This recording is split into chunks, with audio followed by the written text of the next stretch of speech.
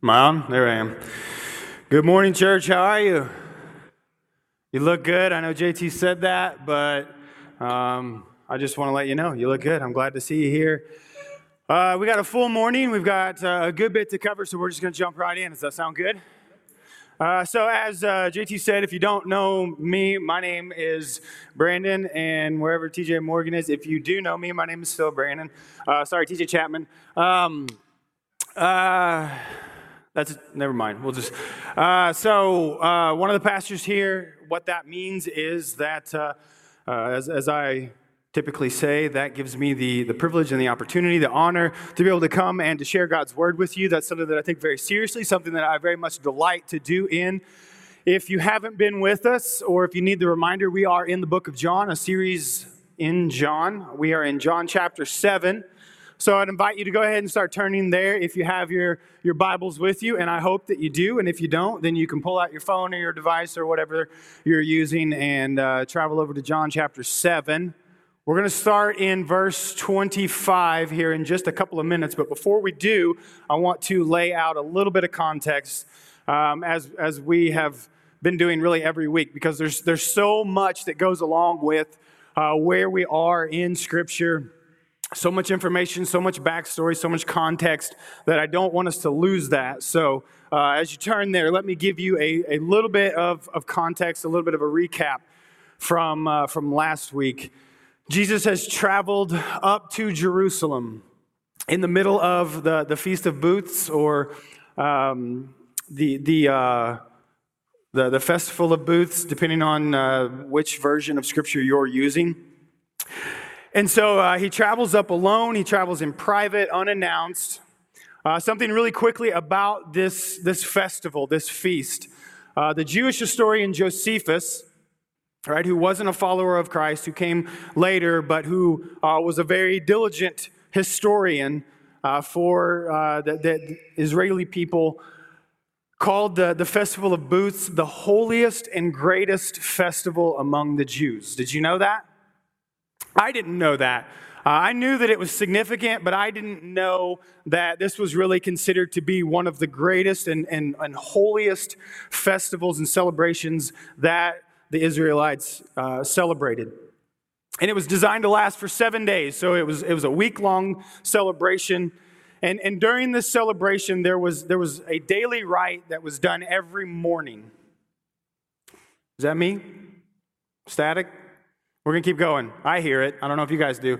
There was a daily rite that was done each morning that I think is important for us to hear, because it's going to help us understand a little bit of what's going on in the passage that we're going to look at today, and it's going to help us a lot in the passage next Sunday to understand the words that Jesus says. There's a rite that is done every day that we don't see in the text, but we have from Jewish history that we need to understand. Each morning of the festival, a great crowd would gather around, and they would travel to the temple.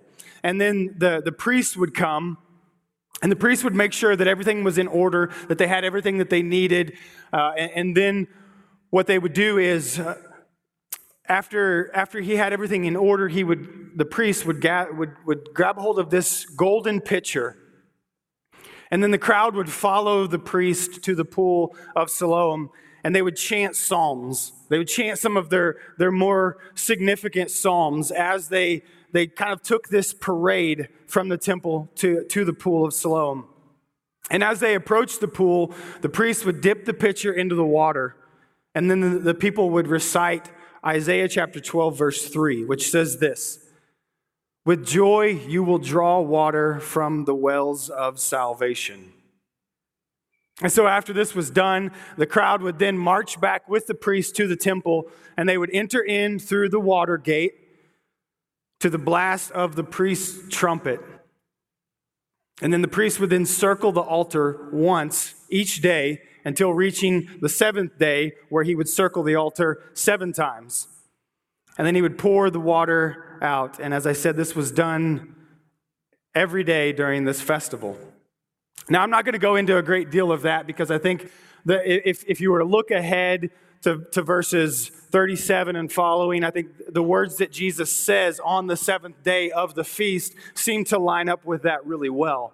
But we're not in that text today, so I don't want to spoil it.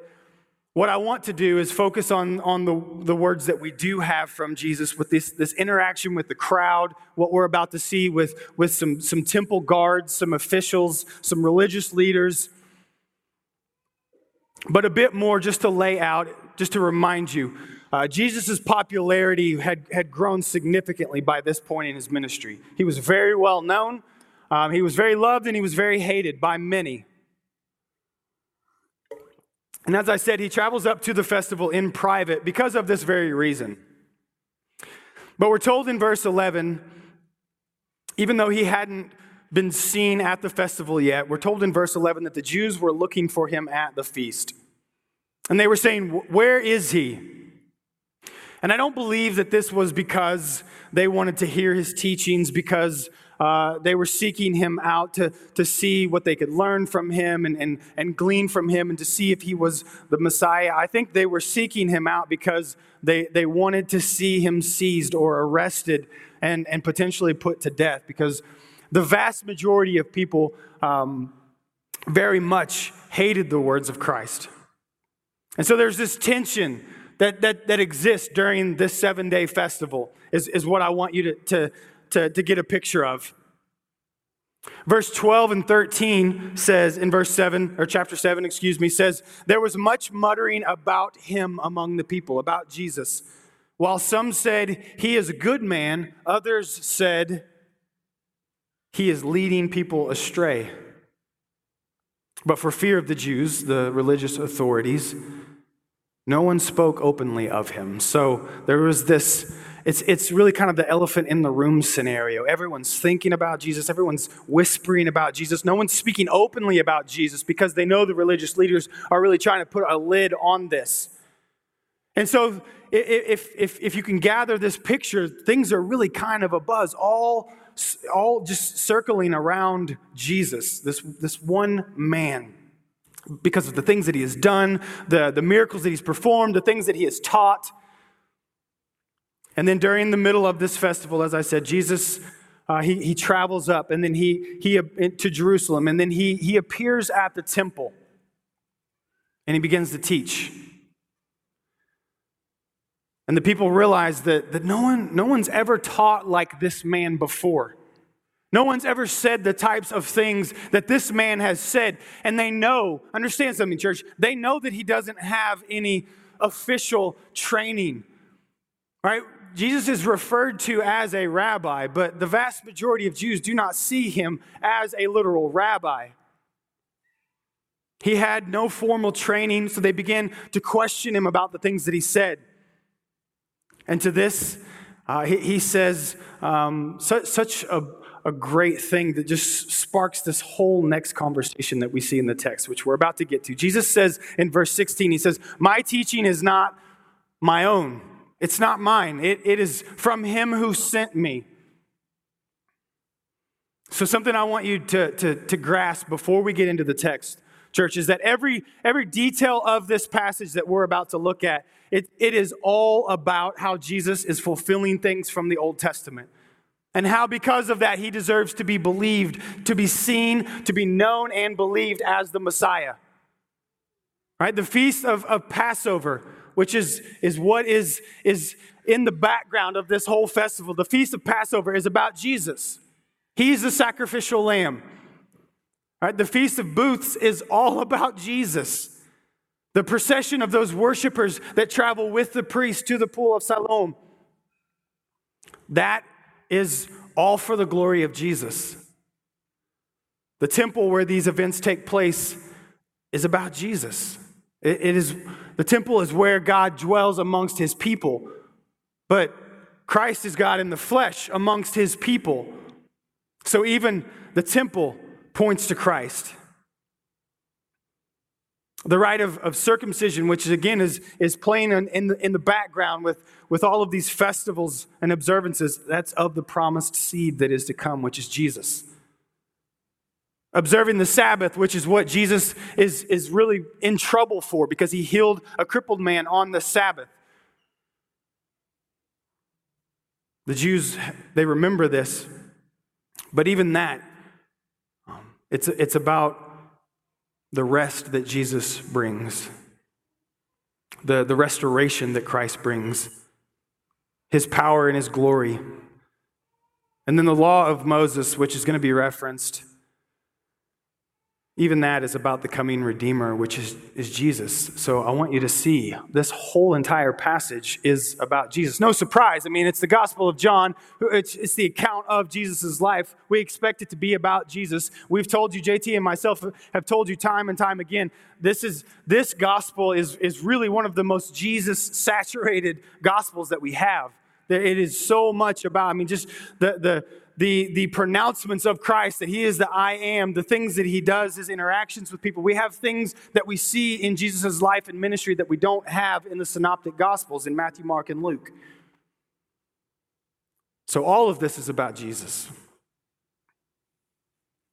And why shouldn't it be, right? That's why we're here this morning, right? To celebrate our Christ, our Messiah, Jesus. So let's look at the text. John chapter 7, verses 25 through 36. Church, is the reading of God's word. It says, "Some of the people of Jerusalem therefore said, 'Is not this man whom they seek to kill? Is not this the man whom they seek to kill? And here he is speaking openly, and they say nothing to him. Can it be that the authorities really know that this is the Christ? But we know where this man comes from, and when the Christ appears, no one will know where he comes from.' So Jesus proclaimed, as he taught in the temple, 'You know me, and you know where I come from, but I have not come from my own accord. He who sent me is true, and him you do not know. I know him, for I come from him, and he sent me.' So they were seeking to arrest him, but no one laid a hand on him, because his hour had not yet come. Yet many of the people believed in him. They said, 'When the Christ appears, will he do more signs than this man has done?' So the Pharisees heard the crowd muttering these things about him, and the chief priests and Pharisees sent officers to arrest him. Jesus then said, 'I will be with you a little longer, and then I am going to him who sent me. You will seek me, and you will not find me. Where I am, you cannot come.' The Jews said to one another, 'Where does this man intend to go that we will not find him? Does he intend to go to the dispersion among the Greeks and teach the Greeks? What does he mean by saying, you will seek me and you will not find me? And where I am, you cannot come?'" Church, let's pray. Father in heaven, Lord, we come to you right now just relying wholly upon your word. I ask that you would just give me the words to speak, that you would allow me to proclaim the truth of your word with conviction and with boldness, and of course with humility.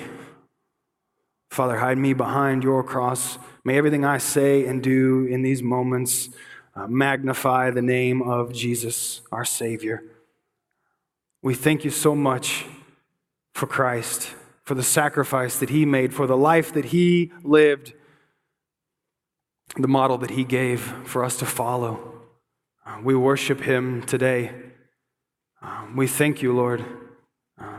Again, just use me to speak the truth of your word. Father, I trust that your Holy Spirit has been working amongst the hearts and minds of each one of us to just stir up our affections, Lord, to draw in our attention to you. Above all, Lord, be glorified in all that's said and done here today. And we trust you and ask all this in Christ's name. Amen. Am I the only one that hears that? All right, I don't know what it is, but it's super distracting. So if I just like get distracted, and that's going to be why. Because it's like right in my ear. So, the people of Jerusalem, we see in this text, they're very surprised to see that Jesus is there. He's teaching openly. He's not being arrested. The religious leaders aren't pressing in on him, because understand, I think you know this, but the religious leaders, they hate Jesus. everything about him. They hate what he stands for. They hate his message. They hate the miracles that he performs, in their minds, how he's breaking the Sabbath. They hate this man, right? Not to mention that he makes these pronouncements that equates him to God, right? That's blasphemy. That was a crime of the first degree in this world that would get you literally killed. And as we know the story, it literally does. But they hate Jesus for his message and his ministry. The crowd knows that the religious leaders, I think, are forming a plan. Otherwise, they wouldn't have asked. So they know that they're not about to speak about Jesus openly, that the religious leaders are forming a plan to arrest him and kill him. This has been happening ever since the Passover before last, where Jesus healed a crippled man on the Sabbath. But now they don't seem to act, and the crowd is left kind of scratching their head. They're bewildered, like, why aren't they seizing him? Why is he allowed to speak and teach openly in this manner? They seem confused, and they ask if perhaps the religious authorities had information that Jesus was actually the Messiah. They're asking the question, I think almost ironically, have they come to the conclusion that Jesus really is who he says he is? Now, understand something. I don't believe for a second that these people actually believed that. They didn't believe that Jesus was the Messiah. They most likely didn't believe that the religious leaders believed that Jesus was the Messiah. Even with all of this evidence that's before them, they still don't have, they can't see Christ. Like, if you remember, like the title of the series is To Know and Believe. Like, we picked that intentionally out of the text, to know Christ and believe. That isn't just, and when we say know, that means like deep down within us, in our spirit, to know who Christ is and to believe in that Jesus. Not to just believe that he was a good moral teacher or fill in the blank from all of the different current ideologies about who Christ was. We're saying to see Christ for who he is and to believe in that. They had all of this evidence before them that pointed to that, but they didn't have true faith in Christ. And about this, really quickly, I'll share with you a quote that I got from the great pastor, Martin Lloyd-Jones, talking about unbelief, because that's what is at the core and the center of these people who see who Jesus is. Unbelief is something that is deeper than reason or instinct. Right? So even based in their reason or instinct, they see that, like, you can't understand, you can't comprehend or explain these things that Christ does. But yet they refuse to profess faith in Christ.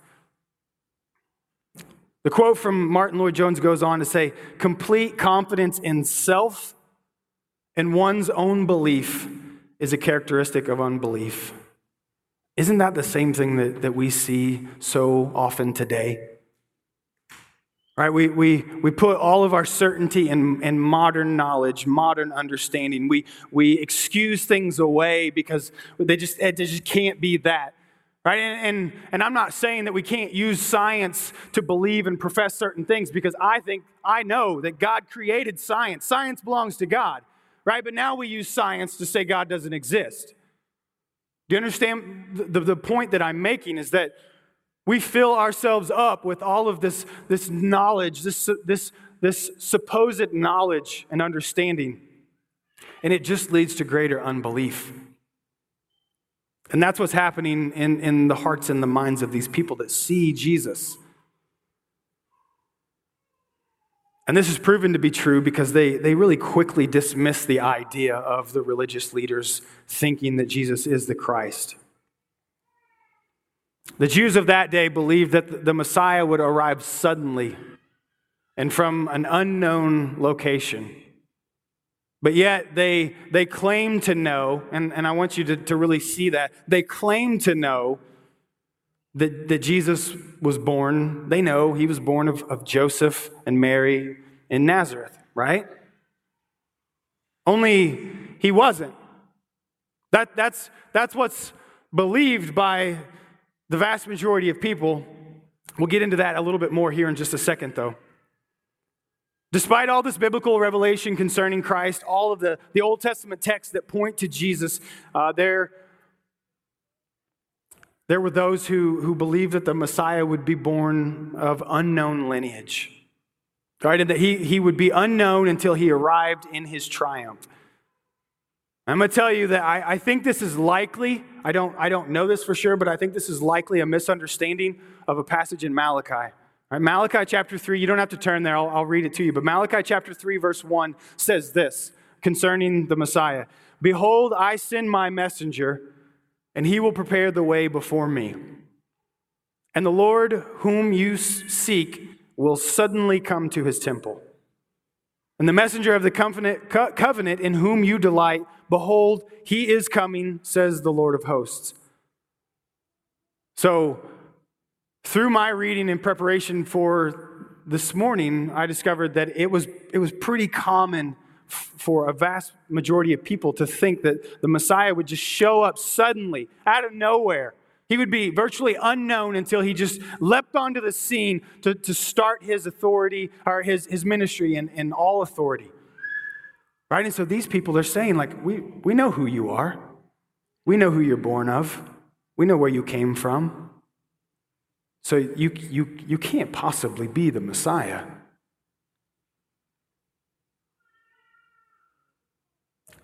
But we know with the patience to examine the facts about Jesus, we could easily discover that he was actually born in Bethlehem. Right? He was raised in Nazareth, but he was born in Bethlehem. We know that he fulfilled prophecy that said he was born of a virgin, so Joseph wasn't his literal biological father. He came from the lineage of David, which is a fulfillment of prophecy. All of these things, with just a careful look and patience, you can see all of these things to be true, just as the scriptures declared of the Messiah. All right, but then we get to verse 28. All of this is taking place that I've just given to you. In verse 28, it says, so Jesus proclaimed. He hears these things that they're saying. Overhearing the reasoning of the crowd, these men, it says Jesus suddenly just proclaims. And I want you to know, in the Greek, that word proclaimed, it literally means to shout. Jesus cries out in a loud voice to like, hey, everybody give me your attention. I'm going to tell you something. So Jesus cries out in a loud voice, and here's what he says. You know me. You know where I'm from.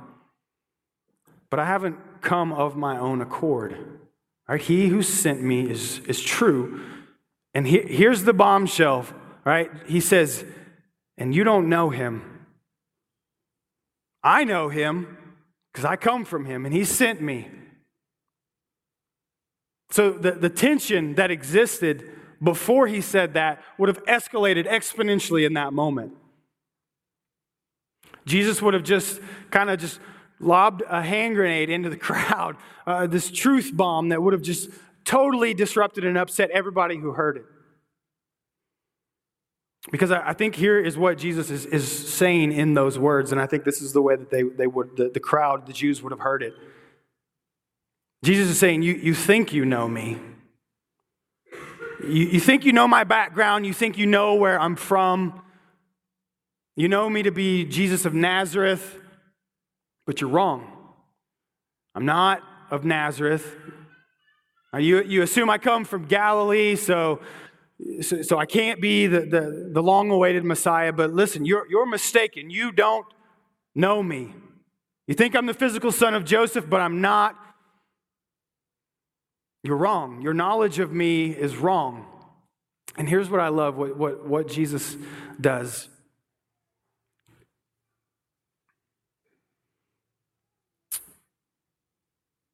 Picking back up in 28, he says, you know me and you know where I come from, but I have not come of my own accord. He who sent me is true, and him you do not know. I know him, for I come from him, and he sent me. So Jesus doesn't take it back to his physical birth. Just say like, hey, I was actually born in Bethlehem. I was born of a virgin. All these things, like, no, he takes it back further, doesn't he? He takes it back to John 1:1. In the beginning was the Word. The Word is Jesus. In the beginning, before the world was created, before the earth was formed, Jesus was there. He takes it all the way back to his presence with the Father in eternity past, before the world was even made. In the beginning, he was with God, and in the beginning, he was God.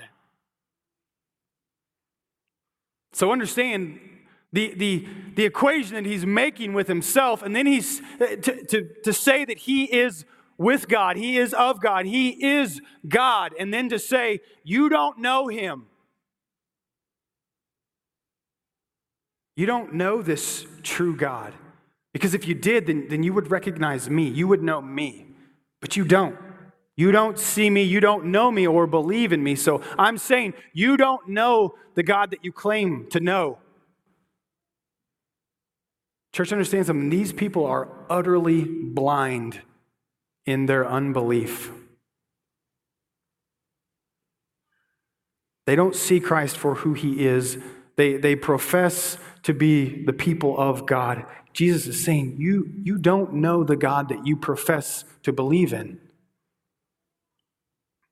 Is it any wonder that the next verse says, verse 30, so they were seeking to arrest him, but no one laid a hand on him.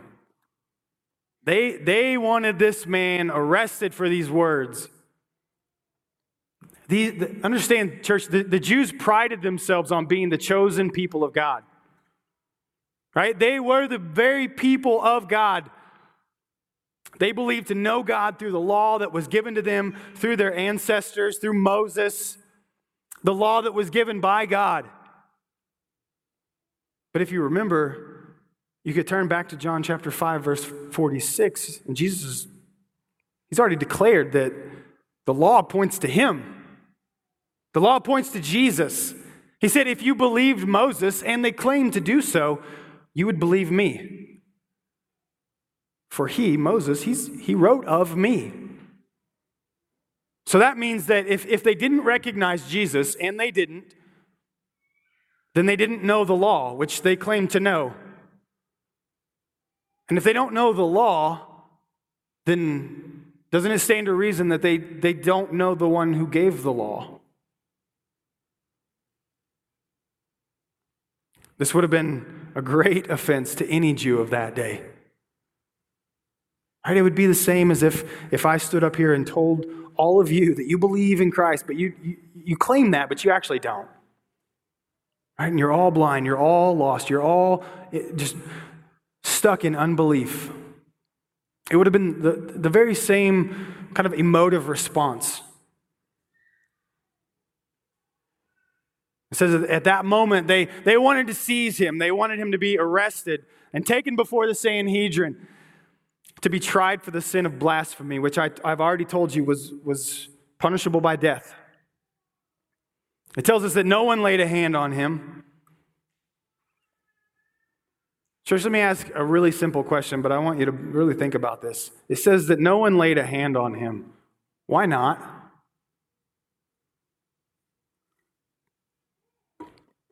I mean, put yourself in that moment and just think, why not? There's a couple of instances, I don't know if you've noticed this in Scripture, that are just weird, where it says, like the crowd wanted to throw Jesus off a cliff, and then he just, passes through the middle of the crowd. How does that happen? You have this angry mob that wants to arrest you or kill you, but yet no one laid a hand on him. Is that not weird to anyone else? Do we hear that and we're like, it's Jesus. So of course, because the text tells us his time hadn't come. So I know it's the providential hand of God at work. It's the secret providence of God, holding them back. But what literally prevented them in that moment from laying hands on him? I don't know. It doesn't really matter, but I just find it interesting. Am I the only one? You guys still here? All right. It says no one laid a hand on him. The time that the Father willed for him to be arrested and crucified, it's coming, but church, understand something. It isn't here yet. Just in the same way that Saul sought out David to kill him. He wanted to kill him, but he couldn't do it, right? Because God's protection of David was in place. Same thing's happening here. The opponents of Jesus, they want to arrest him. They want him to be put to death. They couldn't do anything against him. Not until the appointed time. But we see something else happening. We see there's some people who are present there. They're examining all of the evidence for themselves. And they're coming to the conclusion that maybe this guy, maybe he is who he says he is. All right, they recognize the signs that he performs and these truths that he teaches that they don't know how he knows to teach them. How does he know these things? These things that he says in all authority. No one has said things like this before. Maybe he is the Messiah.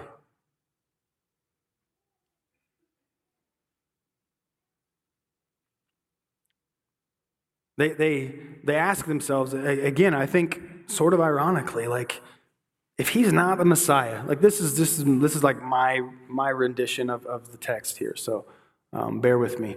Like, if he's not the Messiah, and there's still a Messiah to come, like, is that guy going to do more miracles than this guy? I think that's the way I read the text. Like, look at the things he's done. Is somebody else going to come and do more than this? Is this not enough? These things that he's performed that we can't explain, we can't understand. Do you think that the Christ who is to come is going to do more signs than this man? And it says that those people started to believe in Jesus as the Christ. And I think this tells us that those who truly know who Jesus is will truly know the Father. I say truly because it isn't enough to simply just say that you believe in Christ. Right? So I'm kind of leaping from where the Jews were in their time, just declaring to be the people of God, but they weren't. Now to the new covenant, us today. If we profess to be in Christ, are we really? It isn't enough, church, hear me, to just say, I believe in Jesus to be the Messiah. And I know that might sound a bit suspect to say it isn't enough to just declare that Jesus is the Christ. Yes, we have to do that. We have to believe that, right? We have to know and believe that. We can't just profess it. And it can't just be something that we have up inside of our head. That's why, if you've grown up in the church at all, you've heard about, the drop from our head to our heart. Like just this kind of comprehensive knowledge that we have, and we believe that Jesus is the Messiah, but he's not functionally our Messiah. We don't live our lives devoted to him. So it isn't enough to just simply say that you believe in Jesus as the Christ, and I'll give you some examples. You have Latter-day Saints, Mormons, you have Jehovah's Witnesses. These are people who profess faith in Christ. They are not in Christ. I don't say that pridefully or begrudgingly towards them. They are not of Christ. They are lost in sin. They are blind in unbelief. And they profess faith in Christ because they believe in a Jesus different from the Jesus we see in the Scriptures. And because of that, they don't know the Father. So do you see the connection, the correlation from the Jews in their day to us today? Picking up in verse 32, it says, the Pharisees heard the crowd muttering these things about him. They're starting to hear the people say that they believe in Jesus to be the Christ. And they want to put a stop to it. The chief priests and Pharisees sent officers to arrest him. So the religious leaders, They seem to have made it clear they don't want any people talking about Jesus, and it's starting to happen. They certainly don't want people to believe that Jesus is the Messiah. That's starting to happen. So when word gets back to the Pharisees that people were actually believing that Jesus was the Christ, they've got to put a lid on it. They've got to spring into action and put a stop to this.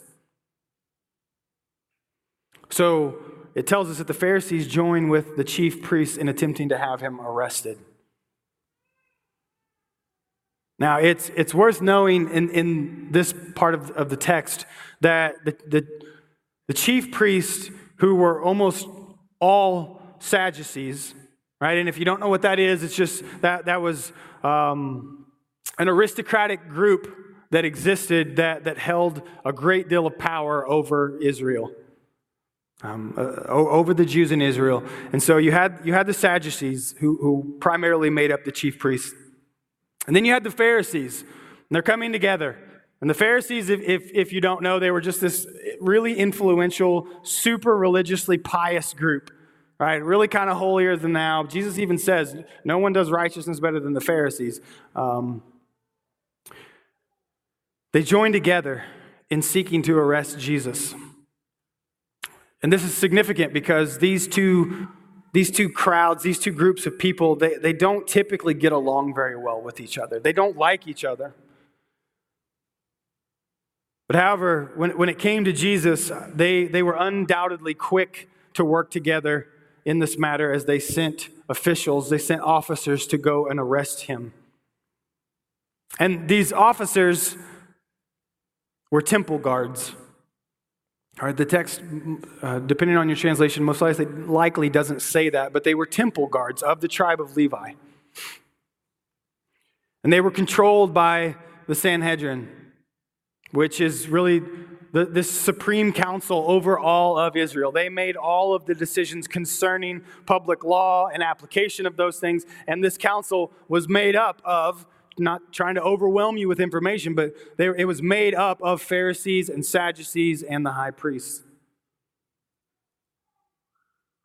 And these temple guards, these officers, they could be used at the discretion of this high court at any time for any matter that they wanted, so long as it didn't pertain to the Roman prefect, right? If the Roman officials didn't really care, like if this is just some kind of like Jewish religious squabble, we don't really care, just so long as it doesn't disrupt the public, you guys handle it. Right? And we even see that in the arrest and the trial and crucifixion of Jesus. So that's what's at play here. The religious leaders of the day, they send the temple guards, the officers, to go and arrest Jesus. So let's go back to verse 33. Presumably the officers arrive. Jesus then said, I will be with you a little longer, and then I am going to him who sent me. You will seek me, and you will not find me. Where I am, you cannot come. The Jews said to one another, where does this man intend to go that we will not find him? Does he intend to go to the dispersion among the Greeks and teach the Greeks? And if you were to go on to read the text, Jesus does not get arrested. The temple guards do not arrest him. Why? Other than to tell you that his time had not come, I don't know why. Jesus just says, I'm going to be with you a little bit longer. And the temple guards are like, oh, okay.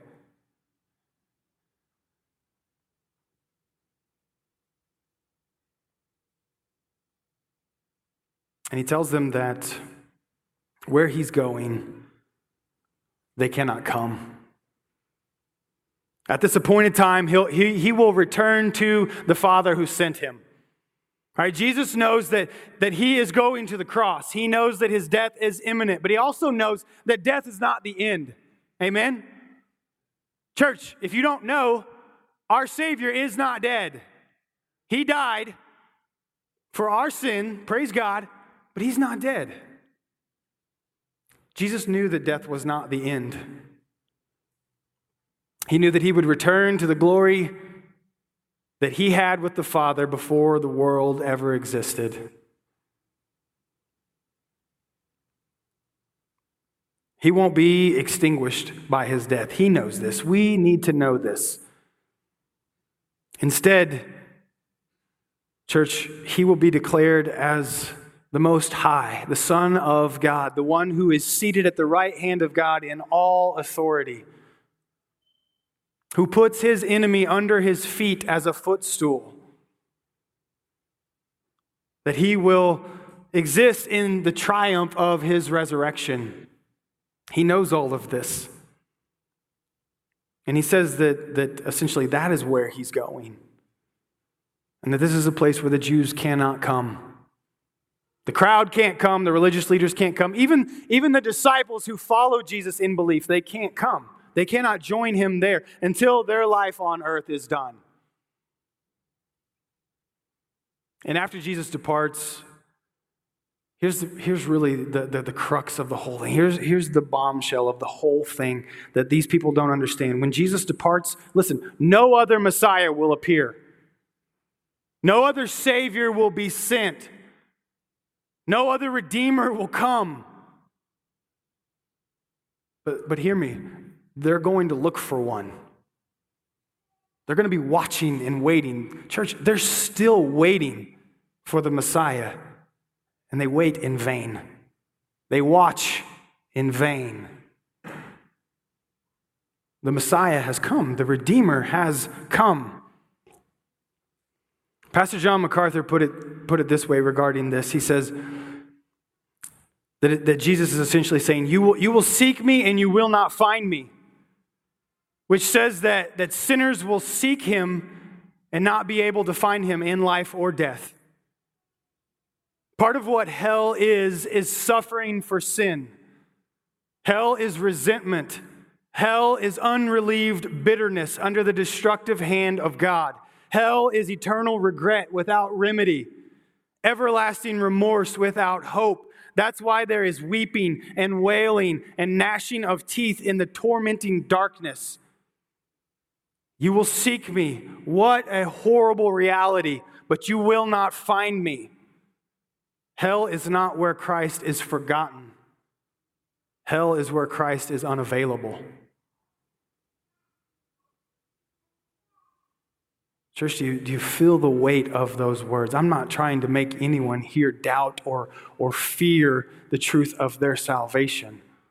But do you feel the weightiness of this thing that I'll confess to you that sometimes I just take for granted and I forget about?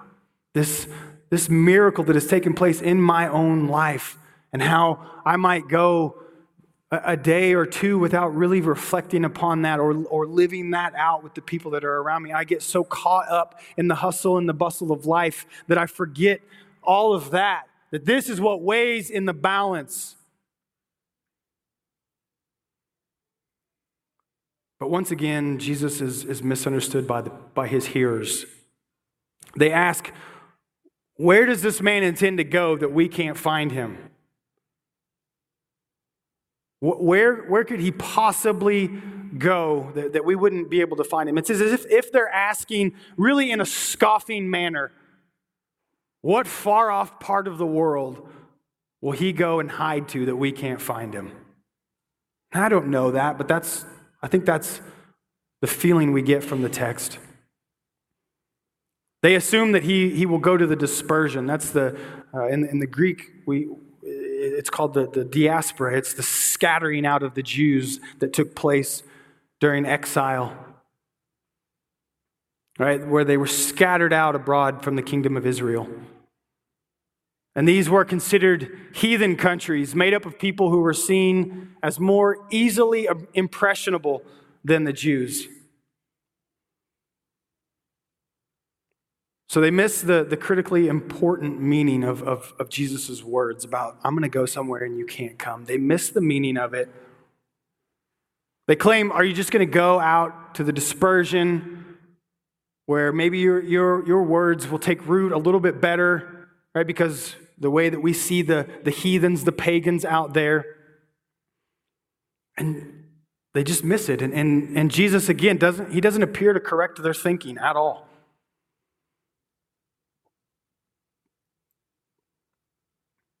So to kind of wrap this up to see what do we do with this text. Because I most likely haven't said anything too surprising or too alarming to you this morning, but what do we do with this, right? If we're sitting here and we profess faith in Christ, understand, here's the situation that we have, and this is really going to carry on into next week's sermon. The crowd has been told that they don't know God. The Pharisees have been told that they're powerless to do anything in their plans to arrest Jesus until the appointed time comes. The Feast of Booths, which is happening, that brought Jesus to Jerusalem, it's almost over. Right? And the seventh day is the biggest, grandest day, and Jesus is going to say some really big and grand things. And he's surrounded by people that despise him and want to arrest him.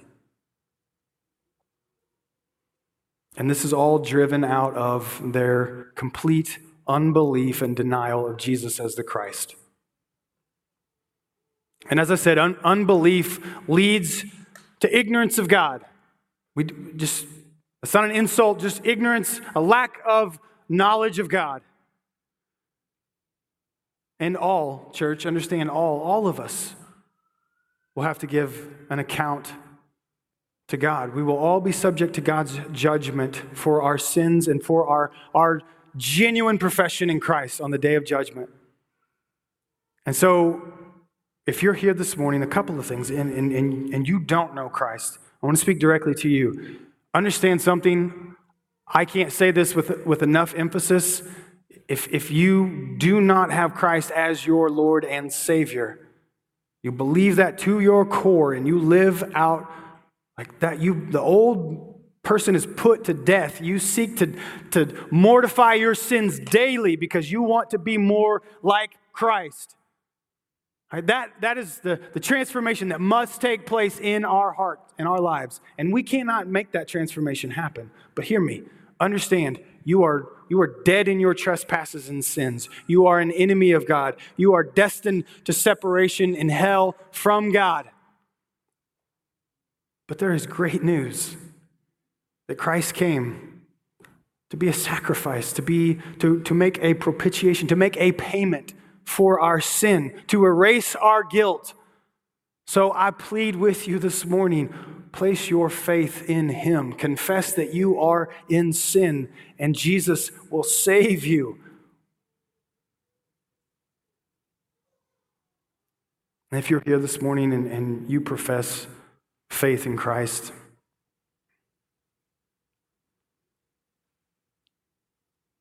but you struggle with unbelief towards God, then I want you to think carefully about where you stand in relationship with the Lord today.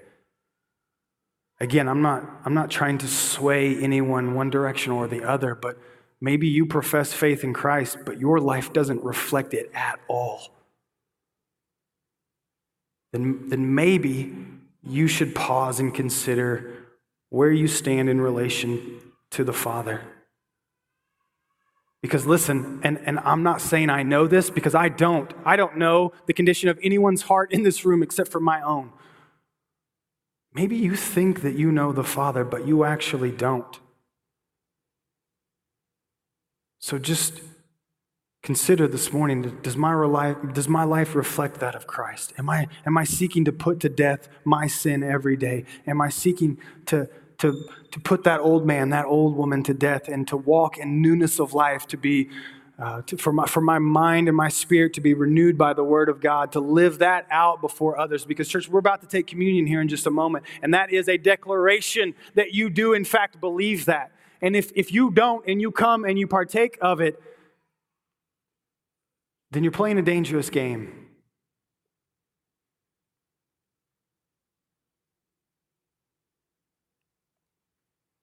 So just consider where you stand in relationship to God. And again, I just want to stress, I'm not trying to sway anyone. I'm not trying to scare you. I just want us to think. I just want us to ponder upon these words because there were people who thought they were the people of God, and Jesus says, you're not. And I don't for a second want that to be true about any one of us. And just to be clear, I don't think that's true of any of us. But as I already stated, I don't know. Only God knows. Jesus said, where I am, You will never be.